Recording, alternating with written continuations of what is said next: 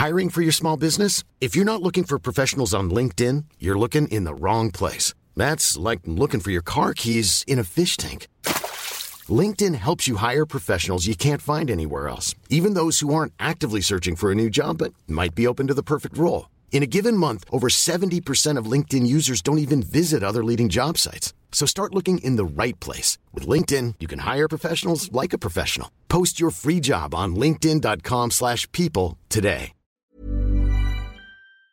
This podcast is for entertainment purposes only and does not replace your own financial, tax, legal, or financial product advice.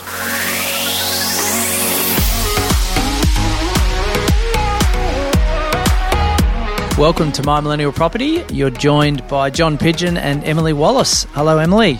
Hello, hello. Interesting topic today, and we can only report and comment on what it is at the present, but it's the land tax versus stamp duty conversation. So there's been a fair bit in the media of late, and it started off in New South Wales about potentially abolishing stamp duty for all purchasers entering the market so that it makes getting in for the first time more affordable, because it is a fair whack based on the purchase price of the property, isn't it? Yeah, definitely. And I also think different thresholds can impact the market as well when it comes to stamp duties. So it's an interesting topic to unpack. I'm keen to discover more on this, definitely. Well, we'll start from the start. We'll talk about basically what land tax is and how it does or does not apply as we see it today. As we've mentioned, it's a state-based tax that is only applicable to investment properties, right? So if you've got your own home that you live in, you won't be charged any land tax at all in the state that you own that home, right? So it doesn't apply to owner-occupiers. The tax only applies to investors that own land of the value above the threshold in that particular state that you're in. Okay, so I'll give you an example. So for New South Wales, the land tax general threshold is around about 630,000, might be a little bit higher now. But if you own land to the value of above that, you will start to pay land tax, right? Now, how that's calculated, there's a land tax calculator that you can assess what that would be. But obviously, over time, land goes up in value. So you pay this tax every year, and it will only get more and more as you own that property, okay? Now, I met with someone about 5 years ago that was paying about $7,000 or $8,000 a year in land tax, all because they held multiple properties that were going up in value, all in New South Wales. So when we're talking strategy for clients, we're always keeping in the back of our mind diversification into maybe other states so that we don't have to deal with paying land tax. Definitely. Now, I'm just going to voice a question, and I think some listeners might be thinking as they're coming along this journey with us through this episode. In terms of, obviously you mentioned the thresholds and they're different in each different state. We're aware of that, and you can Google to find that out most likely. But who actually determines like what the land is worth? Who says okay, your parcel of land there is worth 500,000? Who does that?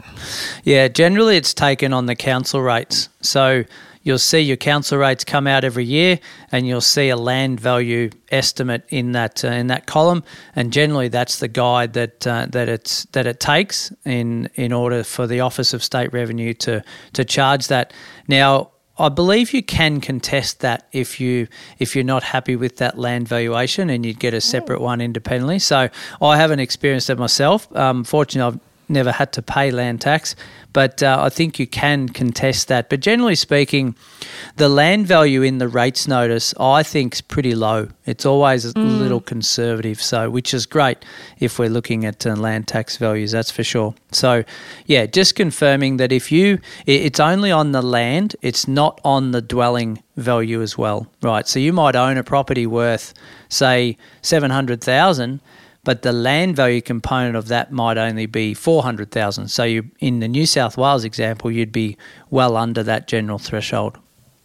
Yeah, perfect. I think that's good clarification just to set the scene for for all the different variables on that. So land value, land tax is just to do on the land value, varies from state to state on the thresholds. Mm-hmm. But basically, once you start paying it, one would assume from year one that you start paying it ongoing, you'll be paying it because land goes up in value, as we know. That's right. Yeah. Now, hopefully the land tax bill is far less than the growth that you're getting on the property. So you might be able to wear that as a cost of doing business. But I think, generally speaking, we try to avoid it from the outset by diversification of our assets. So stamp duty, on the other hand, when we'll compare the two in a moment, stamp duty is a one-off cost where you pay to the Office of State Revenue. Again, varies on the state that you're in, and that you have to pay to the ATO basically for purchasing a property in that particular state. One off, never to pay again, but it does, I suppose, prohibit a lot of people from entering the market because roughly on a $500,000 property, the stamp duty might be $20,000, $22,000, and then some states are a bit more vigorous on their charging of that than others. I know your lovely state of Victoria is one of the highest of stamp duty charges. So, yeah, cost of doing business. But the debate has started around the government introducing the conversation around, do we abolish the stamp duty to allow more homeowners into the market, that 20-odd grand that they don't have to come up with out of our own pocket because you can't lend on stamp duty, versus land tax and introducing land tax straight away, which I presume, and the devil will be in the detail, is maybe not having a threshold. So in the example of New South Wales, instead of the threshold being, say, 650,000, there may not be a threshold. So you'd be paying land tax right from the word go with all your properties within the portfolio. So basically the cases that you just stated there, one is if we keep stamp duty, it's that upfront lump sum. If you're over obviously every state's different again on thresholds and all the rest of it, but the lump sum, or this land tax, which we're saying would be applicable to everybody if they change the rules, not just investors. Is that right? Well, and that's what we're unclear of yet, and so we're speculating as to what may or may not happen, which is a good yarn to prepare people for when the news does break. But New South Wales have started the conversation at government level or state government level, and they want to get all the other states on board to produce something that's maybe a national outcome or a national decision. So potentially that could be to homeowners that actual principal place of residence, because if the government aren't charging a stamp duty to buy our own home to live in, surely they're going to want to recoup some funds somewhere, which would normally be in the space of land tax. Yeah, so basically if that were the case, then it's either a lump sum upfront that you need to come up with, or in the land tax option, it's an ongoing for the lifetime of you owning that property or a property, if they do pass it with homeowners and investors being, eligible for having to pay land tax. Then, I wonder what the people prefer. If they prefer it upfront, wish we could vote on this, right? It'd be great to vote. I actually did a video a couple of months ago on it just because I heard the breaking news. I thought I'll have a bit of a yarn about this because it is a good conversation. And whilst we don't know the details, in that video I did some numbers or some scenarios. And I must say I probably lean towards having that upfront fee and nothing else going forward. I just, the old saying, money in the pocket, versus having the unknowns of my property is going to go up in value, which means ultimately one day I'm going to be paying land tax, but not only once, I'm going to be paying it every year. So I'm probably still in the stamp duty corner, although a lot of listeners will be saying, John, come on, give us a break. It's 20 grand that I don't have to pay, which means I can get into the market sooner rather than later. You have to say my general tendency is to lean towards that ongoing, if it can be very clear as to what the ongoing might look like. And it's more so, I guess, my point of view comes from dealing with a lot of first home buyers that stamp duty is such a knock to them in their deposit amount, that maybe once they're in the flow of, mortgage repayments and all the rest of it, that paying a land tax would be a better option for them, basically, just to budget ongoing. But, who knows what's going to happen? This is the biggest thing. Things in government can take quite some time, as we know, to pass. Yeah, no, look, it's there's a lot of water under the bridge before there is a result made, I would suggest. They're talking June next year, with June 2021, if you're listening to it in 2021. Like on $1 million or $1 million purchase, which is basically the norm in Sydney right now, you've got 40 grand of stamp duty.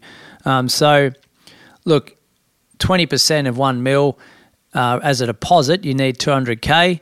With your stamp duty, you need 240. So there's quite a big chunk of change that you don't need if it is abolished. So it's very attractive for the first homeowner. If we went 1 million in Victoria, wait for it, don't fall off your chair. 57,000. Yep. So I can see why you're gunning for land tax down there, Emily, is because the stamp duty is a killer down in Victoria. 100%. It's a tricky one, even with concessions and exemptions in place at certain thresholds. We're going to take a short break, but when we come back, I've got an idea, John, actually, that I want to share with you that you can tell me if it's a terrible idea or not, but right. I'll reveal it after the break, and I also want to hear more from you on your thoughts on the matter. Cool. If you're after personal financial advice, don't get it from a podcast. If you would like help based on your own personal situation, head over to sortyourmoneyout.com, click Get Help, and we'd be happy to introduce you to one of our trusted advisors. We also have a panel of trusted mortgage brokers we can connect you with to get you into your first home, an investment property purchase, or to review your current loan if you don't have a broker. Our panel of advisors, mortgage brokers, and accountants work with clients all over Australia so they can connect with you wherever you are. That's sortyourmoneyout.com and click Get Help. So, John, I have an idea. All right, hit me with it. What is it? Okay, why don't they just make stamp duty there must be an average stamp duty figure, right? Across all the purchases made, there must be some magical average figure that they've worked out. Why can't everyone just pay the same amount of stamp duty? And we just make it a flat fee instead of the more your property's worth, the more stamp duty you pay. I mean, is that not a great idea? Well, it is a good idea in theory, Emily, but the world is not even, and nor is it equal. Now, I've got a conspiracy theory around it myself, and the government has seen prices double in the last 5 or 6 years in a lot of suburbs in major cities, right? So they're thinking, well, the stamp duty is definitely increased for someone coming in. We want to continue getting first home buyers into the market, so that's cool. The stamp duty is higher, so it makes it harder. But the land tax on those doubled values is going to be much more fruitful for the government than the one-off stamp duty. So I think they're trying to back us into a corner, to be honest. Now, there's word that we do have a choice. Yeah, we can actually potentially choose between copying the stamp duty up front or taking the land tax going forward. So, yeah, my vote's to pay the stamp duty going forward, but I can understand some people's pain out there of that being a major obstacle. Now, I want to look to other countries and indeed one state in Australia that's already made these moves. So Australia is seen as somewhat behind the times, still having stamp duty in place, and land tax is quite common in other countries. So in New Zealand, for example, the government makes a lot of their money from GST at 15%, not 10%, right? So I actually don't mind that as well, and we don't want to get into politics and every other tax around the world, but New Zealand don't actually have a stamp duty as such, and the UK also has a really low stamp duty amount, so that allows first homeowners to get into the market more or easily, I suppose. But the ACT, our capital in Canberra, now they have implemented in 2012, I think it was, a 20-year phase-out stamp duty. So It's a long time. So 2000 and 32 is when their stamp duty will basically end, I suppose, and get gradually phased out. So we're halfway through that, give or take, right now in the ACT. So you actually pay a lot less stamp duty in the ACT than you do in other states of the country. But they may have other rules around land tax that you just need to check as well. Okay, so they're sort of leading the way at the moment, and New South Wales are thinking, well, this mightn't be a bad thing. Let's entertain it and let the people vote. I mean, obvious question again, but do you ever think it would just be nationalised? Like, it's so interesting how the property world, not only at a consumer level but also at an industry level, it's just not nationalised. Every state has their own rules, own regulations you have to adhere to, and I'm sure that's the same in a lot of different industries. But what's your thoughts on this ever coming to a national agreement where Aussies are treated all as Aussies no matter what state you're in? Yeah. Look, I think you're right. It would be much easier for everyone if there was a national standardised across every industry. Like, education's the same. What's taught in New South Wales very different for Victoria, Queensland, WA, etc. So yeah, I agree with you. It does need to be nationalised. But I suppose what's happening in Dubbo or Orange or Ballarat or I don't know, Benalla, wherever I'm talking regionals, very different from what's happening in Melbourne and Sydney. So a lot of government decisions are made on the back of what's happening in Melbourne and Sydney, and to a lesser extent Brisbane, because majority of the people in Australia live in those three areas. So that it's basically, looking at what's happened, and that it's all come about because of the increased property prices in the last 5 years in Melbourne and Sydney, basically. Yeah, definitely. I mean, which begs the question in the interim, would they move the thresholds up for the exemptions? Because as we know, and this is what I mentioned in sort of like the first minute or so of this episode, I was saying that these thresholds might actually tarnish some of the market. For example, if we take Victoria for a minute, there is no stamp duty for first home buyers under the $600,000 mark, which actually that segment of the market, sometimes you see a lot of sale figures exactly on the $600,000 mark because of that mentality of we've got this barrier here about we don't want to pay a cent of stamp duty, so it must be 600 or under.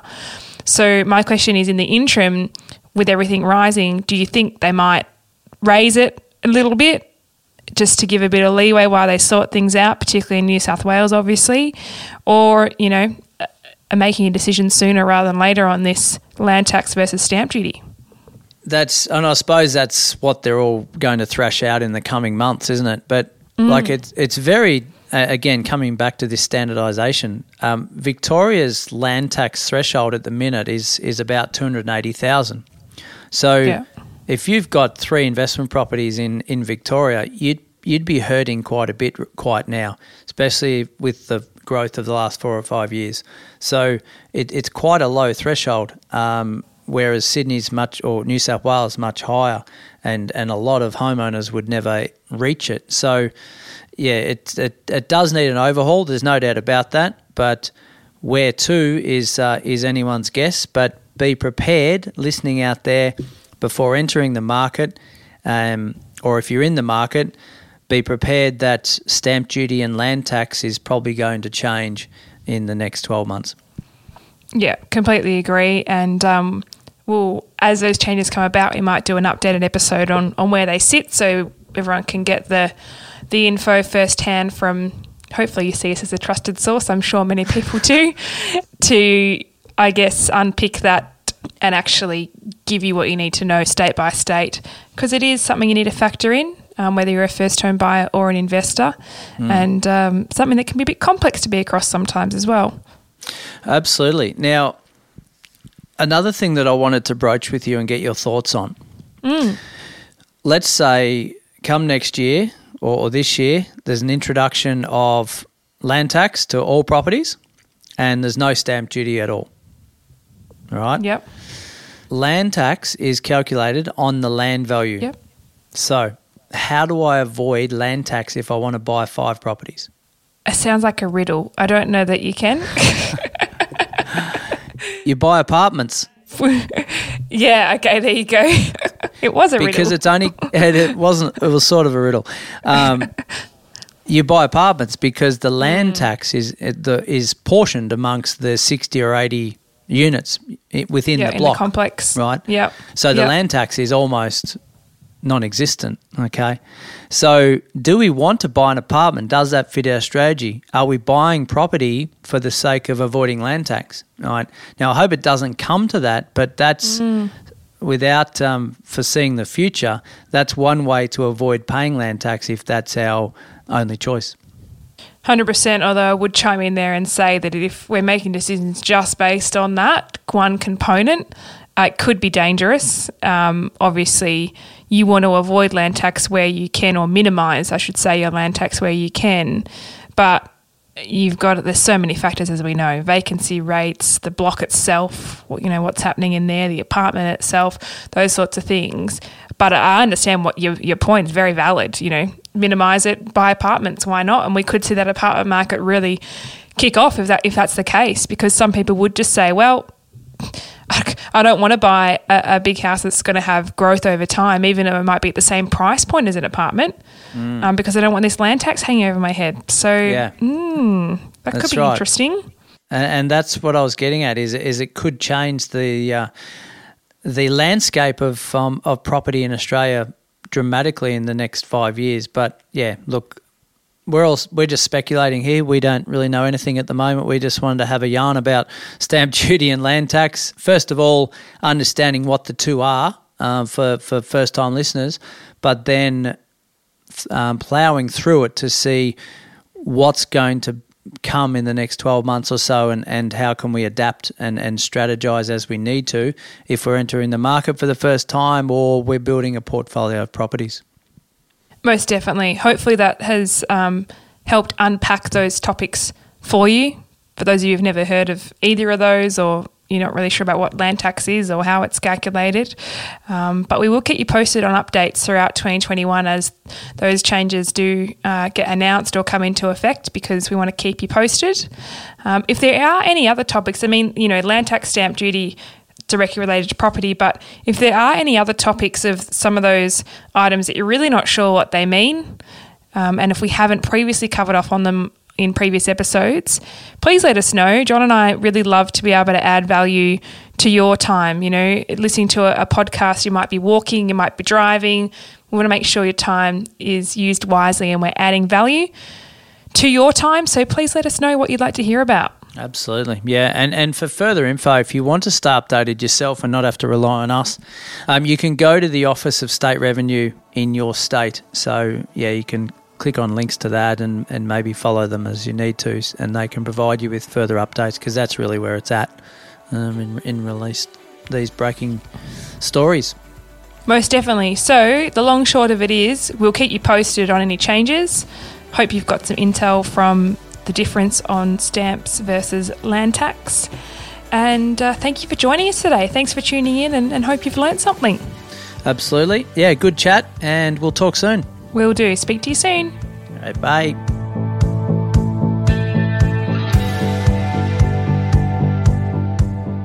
We acknowledge the Darkin Young people, traditional custodians of the land on which our studio sits, and pay respect to their elders, past and present. We extend that respect to Aboriginal and Torres Strait Islander peoples who may listen to our podcast.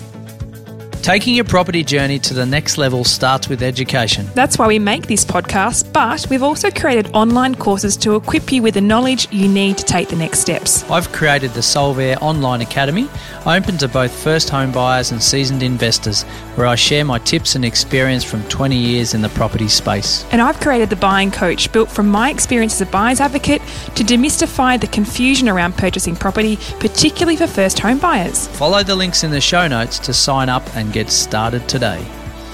This podcast is for education and entertainment purposes. Any advice is general financial advice only, which does not take into account your objectives, financial situation, or needs. Because of that, you should consider if the advice is appropriate to you and your needs before acting on the information. If you do choose to buy a financial product, read the product disclosure statement and obtain appropriate financial advice tailored to your needs. Simo Interactive Proprietary Limited, the publisher of the podcast, is an authorised representative of Money Sherpa Proprietary Limited, which holds financial services license 451289.